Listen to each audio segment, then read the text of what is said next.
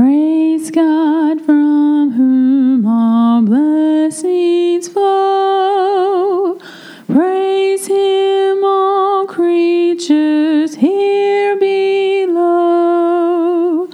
Praise Him above, ye heavenly host.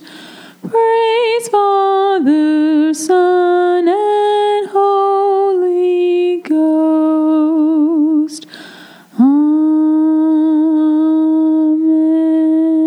Amen. Honor your father and your mother, that your days may be prolonged in the land which the Lord your God gives you.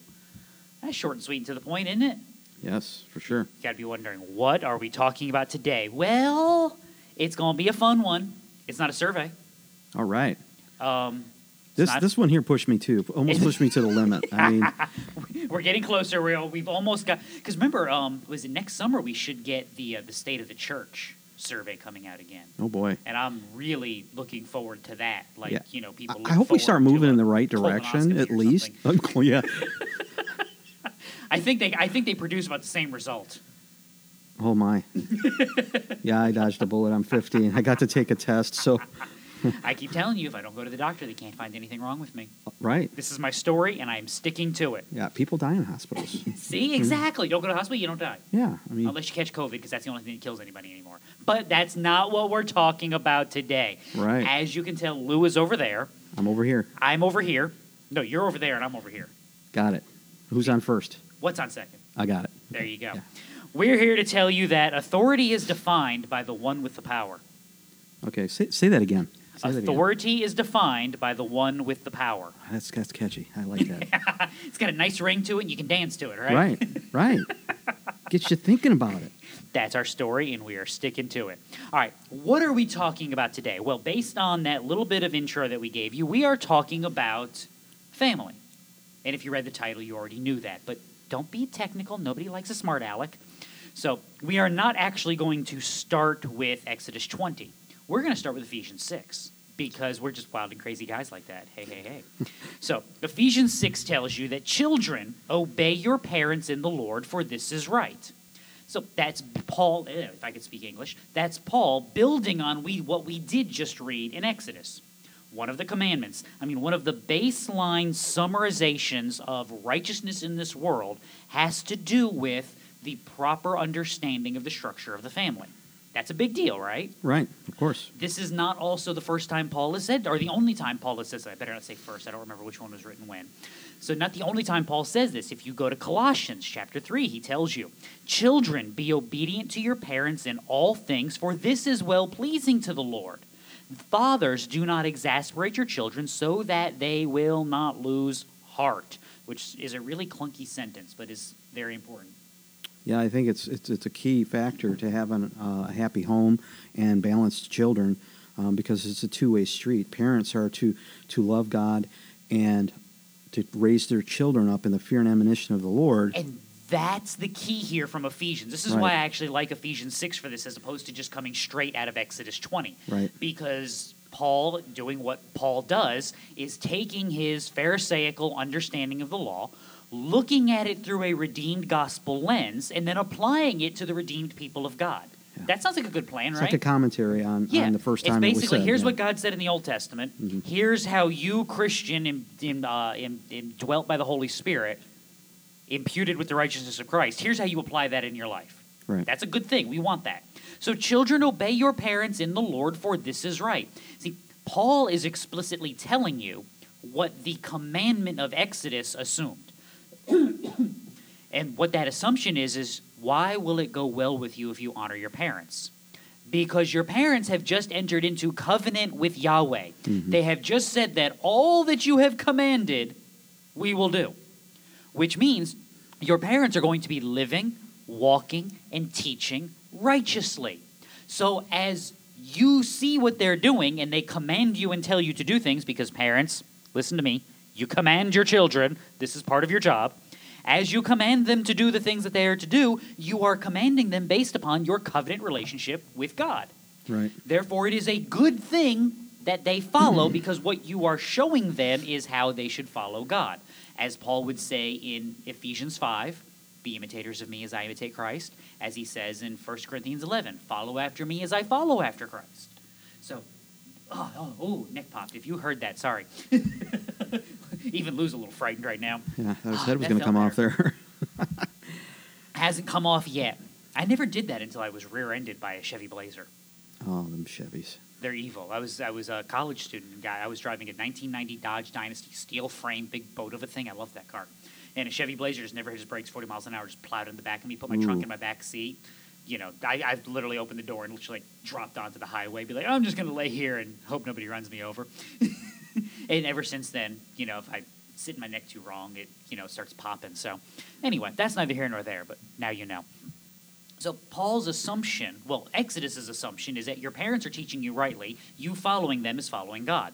Paul is taking that and applying it because nothing is changed for the believer in Christ. The same idea applies. Now, catch the two-way street of this.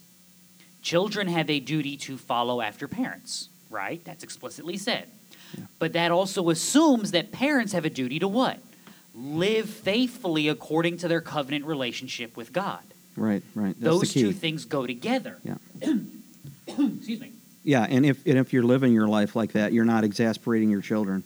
And that's part of Right. this. Now, I mean, you're we've used this example with marriage before, where we've talked about Ephesians 5, where, you know, wives submit to your husbands. The assumption of that is that your husband is trying to lead you in righteousness. right. If your husband asks you to sin, you say, no. But that's not submitting. You're right, because I have a higher authority that I follow. I follow after God. I follow after you as you follow after God.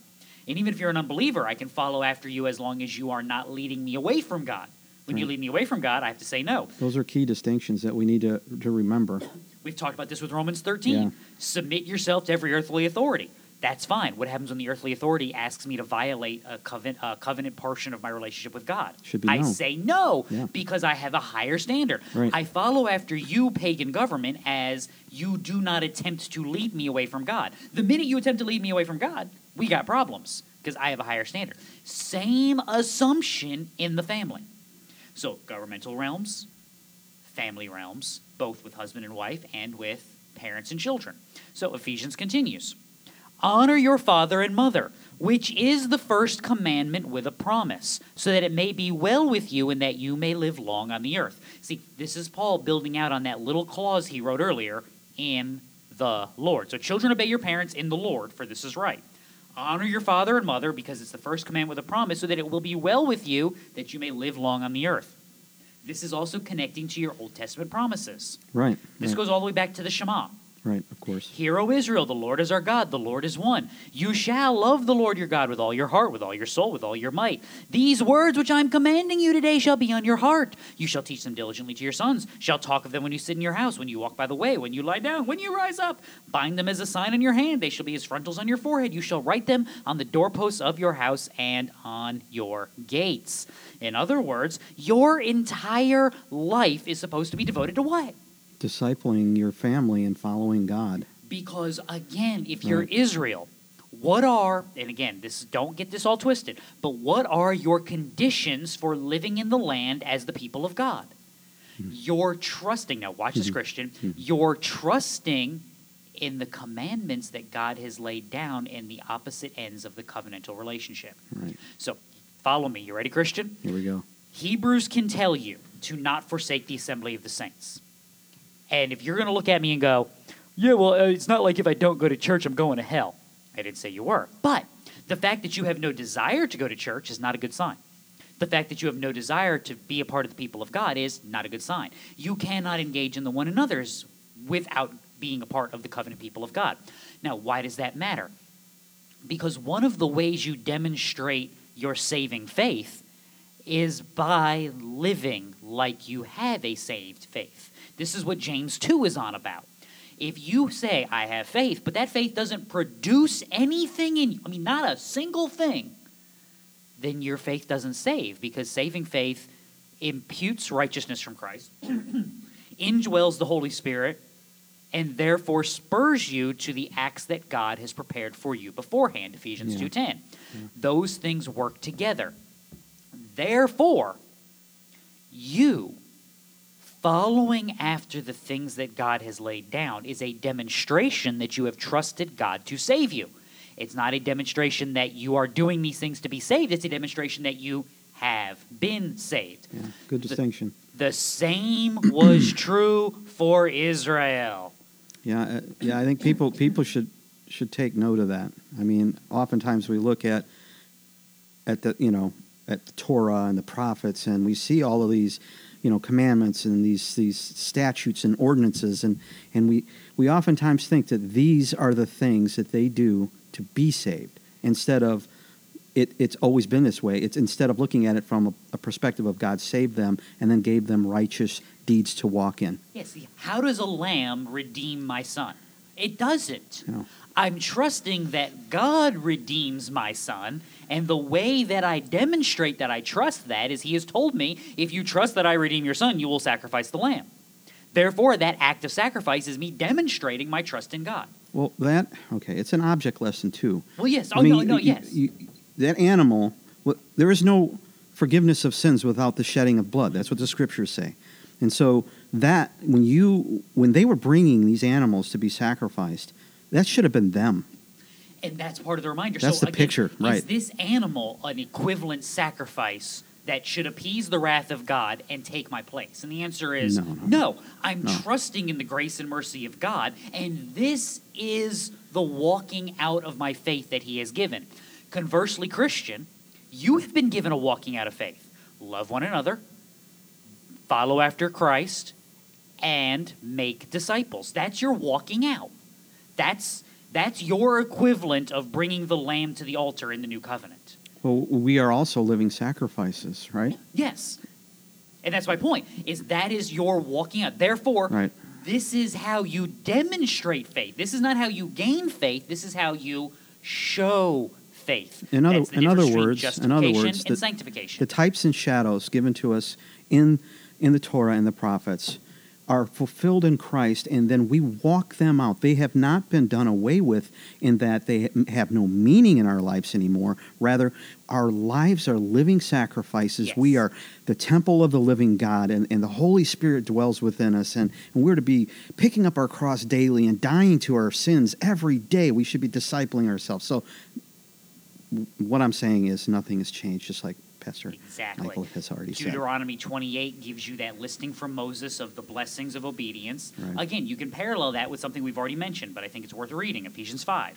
Be imitators of God as beloved children, and walk in love just as Christ also loved you and gave Himself up for us, offering and as an offering and a sacrifice to God as a fragrant aroma. In other words, you don't do this to be saved, you do this because you are saved. Now, as you said, that is a totality of life, meaning my discipleship doesn't stop with just me. Right. It extends to the people that God has placed in my care. And we've already mentioned how some of that works. We have governmental authorities. Right. We have authorities in marriage. We have authority within the family. If you've ever seen a household run by children, you have seen chaos. Pure and utter chaos. I'm serious. Yeah, tell me about it. I've got 7 kids of my own. And, And in the minute you lose control of the household and the children are now in charge, right. What does it look like? It's chaos completely. Yeah. I need somebody get me a taser and a shotgun because that's the only way we're getting this under control. Right. I mean, and if you've ever seen a family ruled by their children, you see a family that can't go to the store without utter destruction, can't go to the park, can't enjoy things because they never know when the next shoe's about to drop and things are going to go to hell in a handbasket, just like that. Yep. There has to be a proper realm of authority. At the drop of a chancla. There you go. And if you don't know what that is, learn some Mexican culture. It'll do you good. Right. I've told you about the kid in the daycare, didn't I? Yes, I love it. Yes. I mean, it's true. The little pagan child, his mom looks at it, it's pagan. It's just spelled pagan. And sometimes he acts like one. and he was a little pagan some days. But yeah, he was sitting in that little timeout chair when she picked him up. She just walked in the door and looked at him. Chokey, what you do? Mm-hmm. And he just looked at her. Ah! I mean, just as soon as he saw her, he just started screaming his head off. Are you gonna beat me with a slipper? Yeah, the chancla is deadly in Hispanic culture. She goes, maybe. What you do? It's like, that's the best answer ever. If you have to ask, you're going to get one. Maybe. Yeah. It depends on what. Then she looked at his sister. What'd he do? Get his stuff. Don't just get his stuff. What'd he do? Mm-hmm. That was one of my favorite days ever working at that daycare. But anyway, so now, Spider-Man theology time, right? With great power comes great responsibilities. Right, of course. Same goes for the family. So fathers, Ephesians 6:4, do not provoke your children to anger, but bring them up in the discipline and instruction of the Lord. See, this matters. Parents, because you have been given this authority, just like with husbands, you are to live sacrificially unto your wife because she is supposed to follow you as you follow Christ. Right. Same thing with children. You are supposed to bring them up in discipline and instruction because, oh, you ready? Most controversial thing I'm going to say all day. Go for it. Those two things go together. Discipline and instruction. Okay, I'm just like, You can't have one without the other. Right. The new popular phrase in my household that I'm teaching my children, Okay. accountability leads to competency. Okay. You want to see incompetent people? See people that have zero accountability. Oh, wow. All you got to do is turn TV on. You'll find a Yeah. lot of them. But I mean, if you ever go to a restaurant and you're like, the entire restaurant is incompetent. Well, because there's no accountability. Right. Nobody's getting fired. So nobody cares. Because no one's going to, break their foot off in my rear end, Mm-hmm. I don't care to do my job any better than this. Nobody's going to fire me. They're going to keep giving me a paycheck whether I do a good job or not. Kind of like Congress. Very much like Congress. You want what? You ready for my favorite statistic of all time? I haven't looked this up in a while because it doesn't change that often. Okay. But like, congressional approval ratings are like slightly above cockroaches. Like, if you ask people, is Congress doing a good job? It's like 80-20 no. Congress is, like in the history of our country, Congress has never done a good job. And yet, congressional representatives get reelected 90% of the time. Right. So once you get in, 9 times out of 10, you're going to get reelected.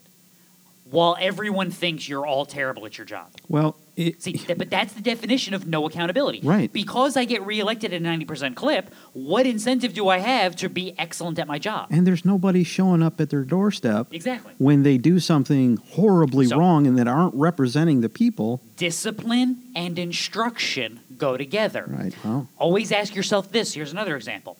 Who was the best teacher you had in high school? I'm willing to bet you it was the class you hated the most while you were in it. I don't know. It was my shop class. It was Mr. Church. Albert C. Church was his name. He's an old ex-Army Ranger. He was awesome, but you didn't get away with nothing But in that's his my class. point. You didn't like that you didn't get away with anything, but looking back, you look at that and go, that was good for me. It was. I needed that. Indeed. Because accountability leads to competency. Bring them up in the discipline and instruction of the Lord. See, this is what that looks like. It looks like what happened 2 chapters prior in Ephesians. I say and affirm together with the Lord that you walk no longer as the Gentiles walk, in the futility of their mind, being darkened in their understanding, excluded from the life of God because of the ignorance that is in them because of the hardness of heart. And they, having become callous, have given themselves over to sensuality for the practice of every kind of impurity and greediness. In other words, because they see no accountability, they have no reason to be competent in their walk. They just do what they want to do all the time. But you did not learn Christ in this way. If indeed you have heard him and have been taught in him, just as truth is in Jesus, that in reference to your former manner of life, you lay aside the old self, which is being corrupted in accordance with the lust of deceit, and that you be renewed in the spirit of your mind, and put on the new self, which in the likeness of God has been created in righteousness and holiness of the truth. In other words, when you have looked upon the work that Christ has done, his death in my place, you see the accountability for your sin, but you also see the gracious work of God, Romans 2:4. It's the kindness of God that leads you to repentance. You see that his utilizing the work of Christ to cover your sin and impute righteousness to you now spurs you to be spiritually competent, empowered by the Holy Spirit, focused upon the work of Christ, walking newly. In other words, you have seen the discipline, therefore you are walking in instruction. Family, go and do likewise. This is what's supposed to happen. Why were you given those children? to bring them up in the fear and admonition of the There Lord. it is. Because as you walk in the Lord, the people put under your charge should be encouraged and instructed to do what? Walk in the Lord. That's why Psalms describes children of the righteous man as arrows in the quiver. Mm-hmm. Why do you put arrows in your quiver? So that people can look and go, oh, look at those arrows. Aren't they pretty? They're so nice. He has more arrows than we do. God must love him more. His Well, arrows are nicer than my arrows. I wish right. my arrows were that nice. That's not why you have arrows in your quiver. No. You have arrows in your quiver so that you can pull them out of the quiver, load them into your bow, and kill things. Mm-hmm. Right? Christian, welcome to children and grandchildren. They are weapons. Mm-hmm. They are weapons against the darkness. Because what it is a little thing, because sometimes they're not really acting like people, so sometimes they're kind of like things, and it's okay. They're always people, they just don't always act like it. Right. Little monstrosities that they are. Minions. Yes, excellent. They are meant to be, oh, look, me, believer, and I have this creation of God that I mold, that I shape, that I instruct, and then send out into the darkness of the world. See, start thinking about your children and grandchildren like that, you'll talk to them differently. Right. You'll think about them differently, and you will instruct them in the ways of this world differently. You will also guard the things that try to have instruction upon them. You will check them. You will Great segue. mediate them. You will look at them because I am inputting things for good. I therefore wish to check the things that come in to make sure that they are reinforcing that good, and if they are not, I can counter them and arm these little critters so that they may stand firm in the future. That's the work that's being done. By the way, Christian, you ready? That's the work God's doing. This is what Hebrews 12 is about, not to besmirch or look down upon the discipline of the Lord. Go read Hebrews 12. It will do you bukus of good. You know it's a good day when we drop a buku. Buku. A buku, yes. Not an African tribe. It's like a kudo or a bunch of stuff. Not a kudu, a kudo. No. Hebrews 12 runs this down. Why does God discipline you? Because he loves you. Yeah, we're his children. Therefore, he won't tolerate the evil in you because he wants what is best. Christian, Right. go and do likewise. Right. And again, this is both active and passive. It is both proactive and reactive. Well, you know, this whole thing, raising the children up, this is our responsibility given to us by God. And I got to tell you, when I look around me, I sometimes wonder if people take that seriously. Well, and that's the problem. Because now here's what I mean when I say it's active and passive. Right. It's active in what you instruct them to do. Right. But it's passive because what's the children's song? Oh, be careful, little eyes, what you see. What do children learn the best from? Yeah, they're like little Watching. sponges. Yeah. They see and they So soak up the everything active around part them. is don't do that, do this. The passive part of that is I don't do that and I do this. Right. And it's also proactive in that I'm actively seeking to train them in righteousness. It's also Nothing pushes your children faster than being a hypocrite and not Yes. doing what you're telling them to do. and that's the reactive part also is when I see things coming in from the world, I guard against them and I counter the falsehoods that are coming in. Now, you may be saying to yourself, self, Self. I don't have children. Or my children are 25 and don't have kids yet. Okay, Christian, because we assume that Hebrews 10 is always in effect and you are not forsaking the assembly of the saints. Are there kids in your church? That means they're part of your community of faith. That means the one another's are in full effect. Which means even if you don't actively get a chance to input into those children, you know what you get to do? You get to do it passively. Right. You get to show them what love and obedience. You get to encourage those parents. You get to pray for those parents. Do you not have children that with parents in your church? Do you have grandparents in your church? You can Well, do the same You thing. got friends with There's family. connected. You've got There are connections. brothers and sisters that have children.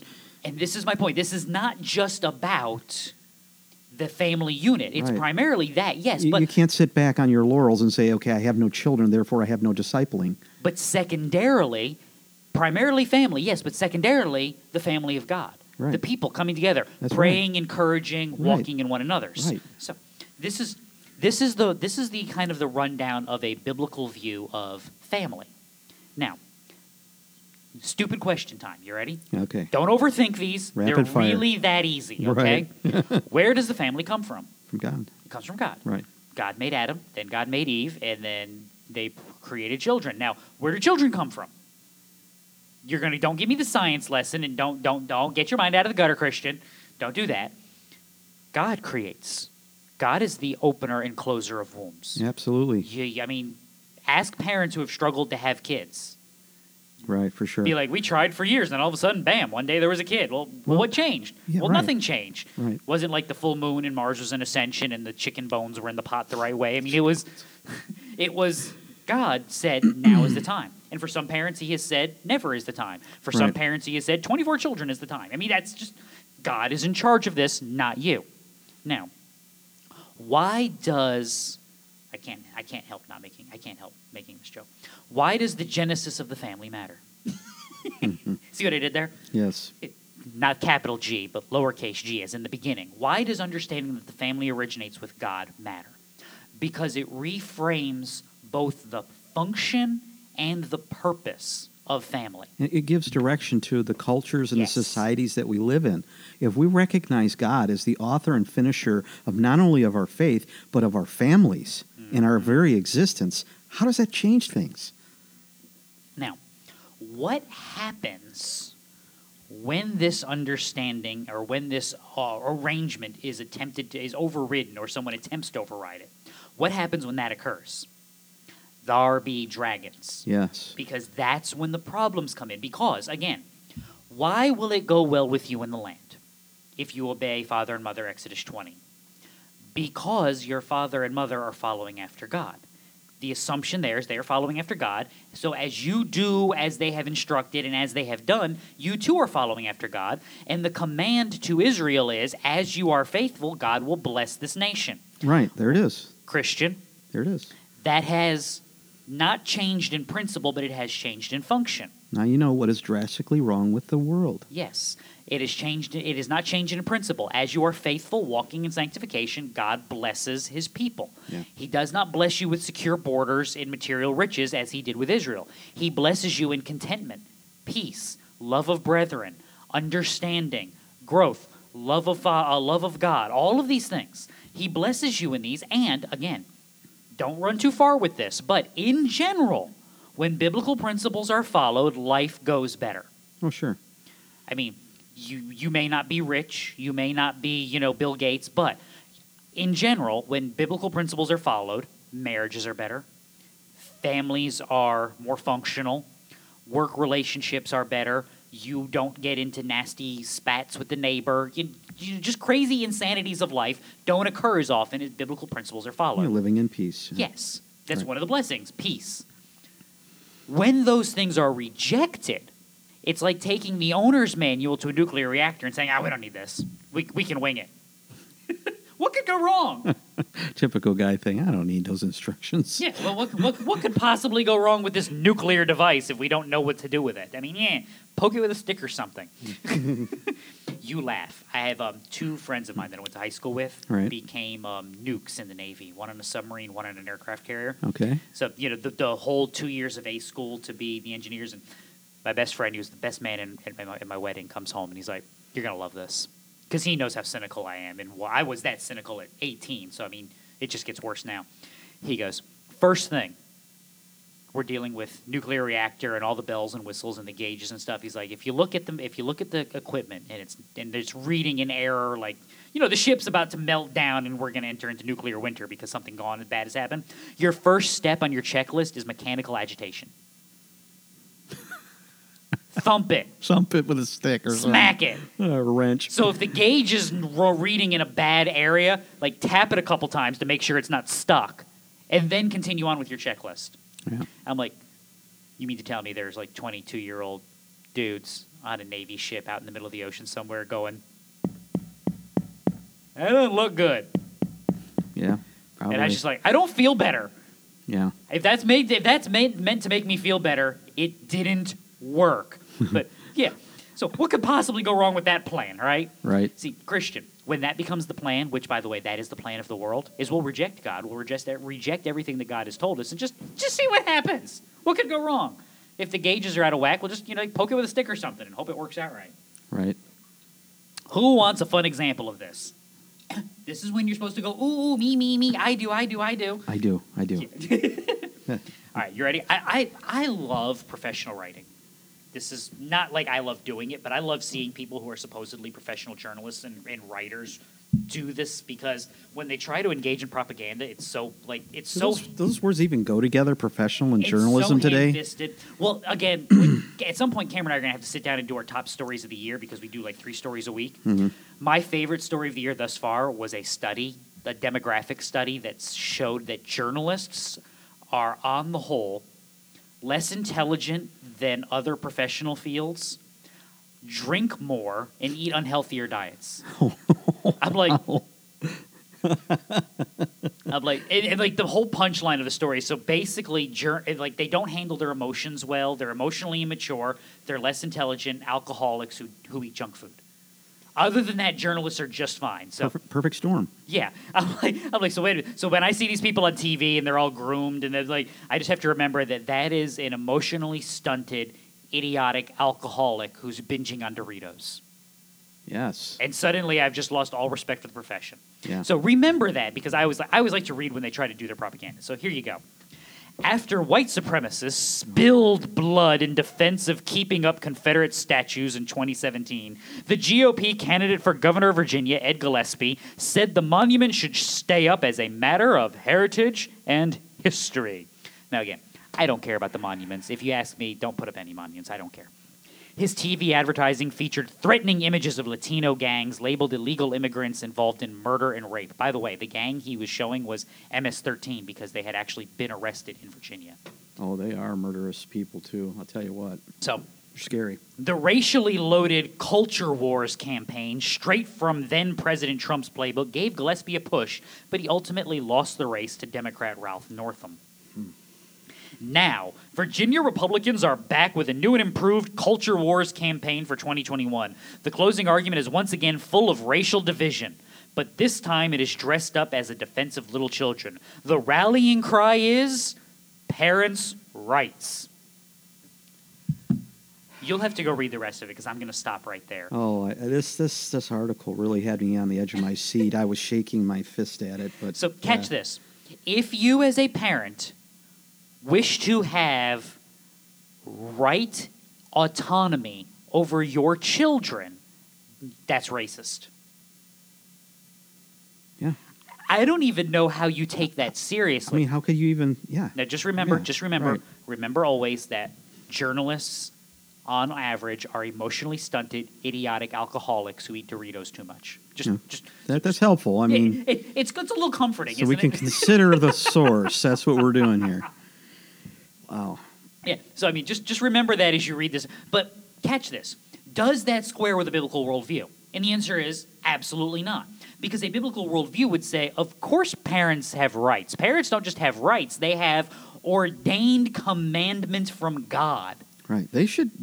Parents have the last say. Yeah, this is the Blues Brothers, but actual. We're on a mission from God. Oh, that's my all-time favorite movie. But in this instance, that's actually the truth of it, is that parents have been given a mission from God, right, that they are to follow. How do I know that's true? You have children. Who gave you the children?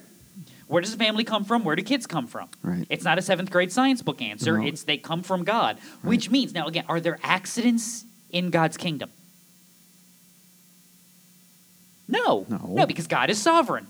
Therefore, when God gave you those children, it's not like the stork got drunk one afternoon and dropped off Bugs Bunny with the monkeys. Do you remember that cartoon? That was a great cartoon. That was a great one, wasn't it? And he pretends to and be the father ape, of and the Gorilla, dad keeps trying to beat him up and throw him. Yeah. It's not like that actually happens in God's kingdom. Not like you had a kid and be like, I don't know where this one came from. God has obviously doesn't look made anything a like mistake. me. Yeah. God has obviously made a mistake. That's that line from Look Who's Talking. Mm-hmm. John Travolta brings the kid with him to the airport. Oh, is he yours? Yeah, but we don't know who the mother is. And the blonde bimbo girl is like, oh, that's so sad. I remember that. I remember that movie, and I'm trying to remember that part, but Yeah, because that's when the kid looks at you like, you're thinking the same thing I'm thinking. And then little Mikey goes, ha-ha, lunch. 'Cause she's got a low-cut top on. right. Yes, Yes. I remember now. There you go. There's your 80s John Travolta flashback. You are welcome, by the way. You are One of welcome. the good movies that he was in. Yeah. I mean, some of them now aren't so great, But there you go. No. Yeah, you have that child because God has given it to you. Therefore, you have a mission. You have been entrusted and empowered by Yahweh Most High to train that child, as you said, in the fear and admonition of the Lord. Because that's why the family exists. The culture then wants to come along, and this is that article is not the first place I've seen this, and it's not the No, last it's place I've definitely seen not. this. I've seen This is it going to all be the new over now. rallying cry is you need is. to, stop me if you've heard this one before, trust the experts. Right. Christian, parent, you are the expert. Right. Christian, when it comes to your life, you are the expert. Your work is not to listen to them. Your work is to faithfully obey God and nothing else. Right. And when- This is a re-education program that these people are starting in our country. And it's not like today was the first day of it. This has been going on for a while. And if we don't take our responsibilities seriously to bring up our children, to disciple them, when they grow up, they get to high school age, they go to higher education into college, we won't recognize them because they will be so radically different.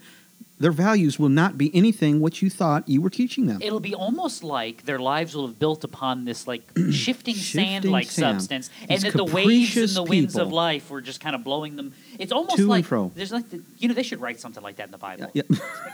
It is. That would have been wisdom in action to put something like that in Scripture. For sure. And if you don't like that, it's almost like like these kids, if they're not discipled properly, they won't have an anchor.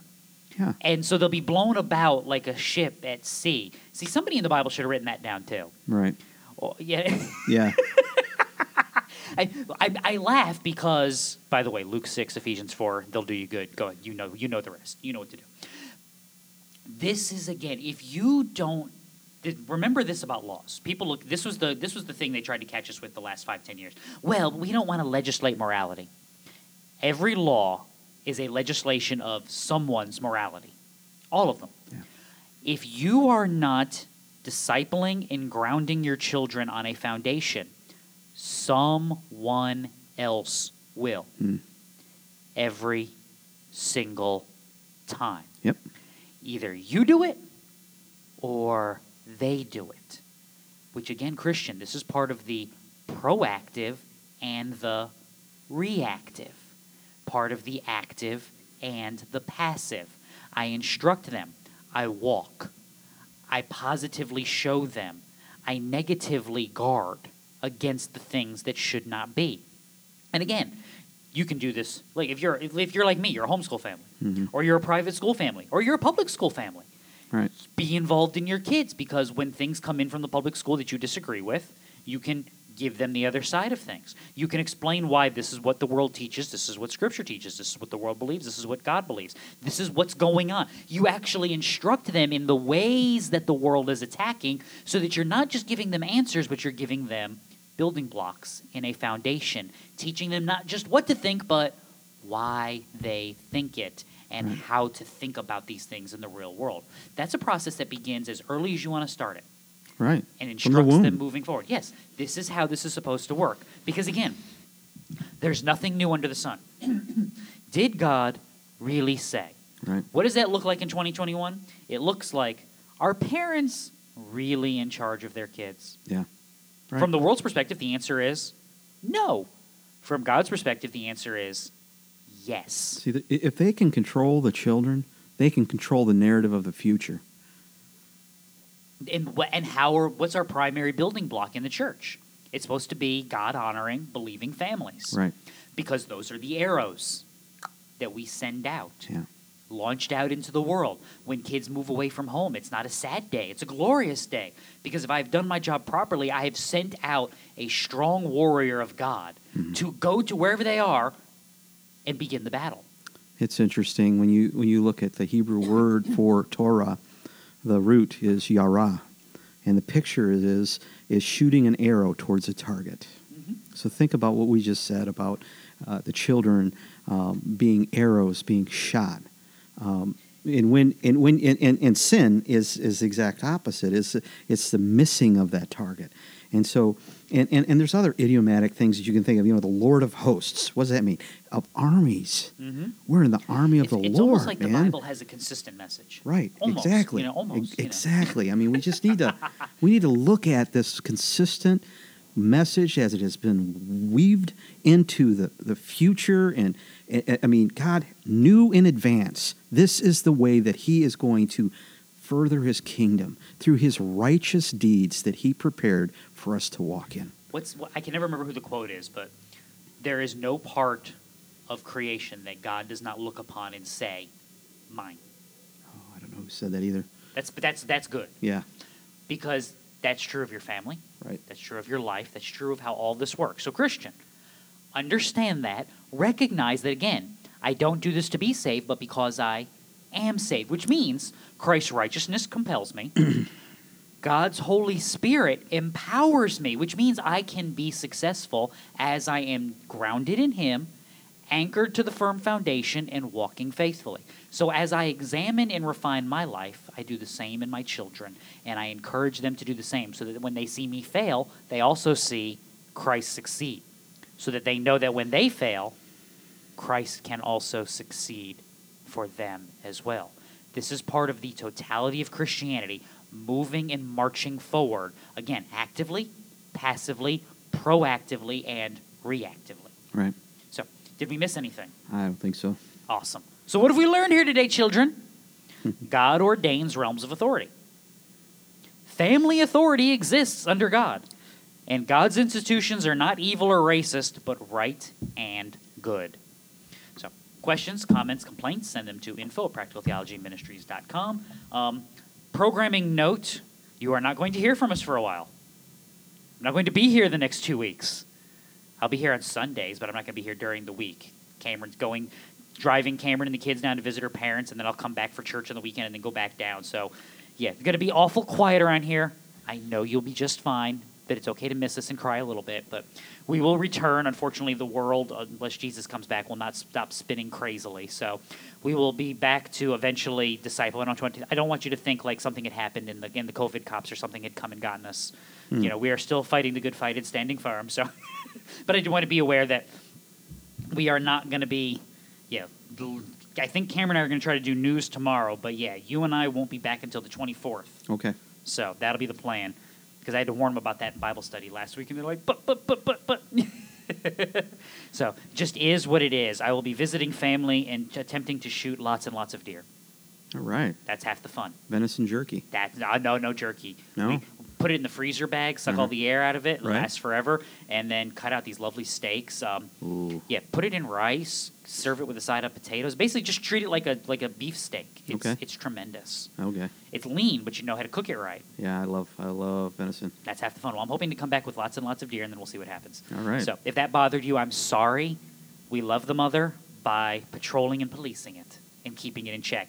And North Carolina has like more deer than people, and they cost like millions of dollars a year in car damage. So I help the people. Civic duty. Yes, it's my civic duty to uphold right citizenship and protect people's property by shooting the deer before they can cause more damage. That is my plan. That's my story, and I'm sticking to it. All right. So until we meet again, read your Bible. It'll do you good. Bye. Bye.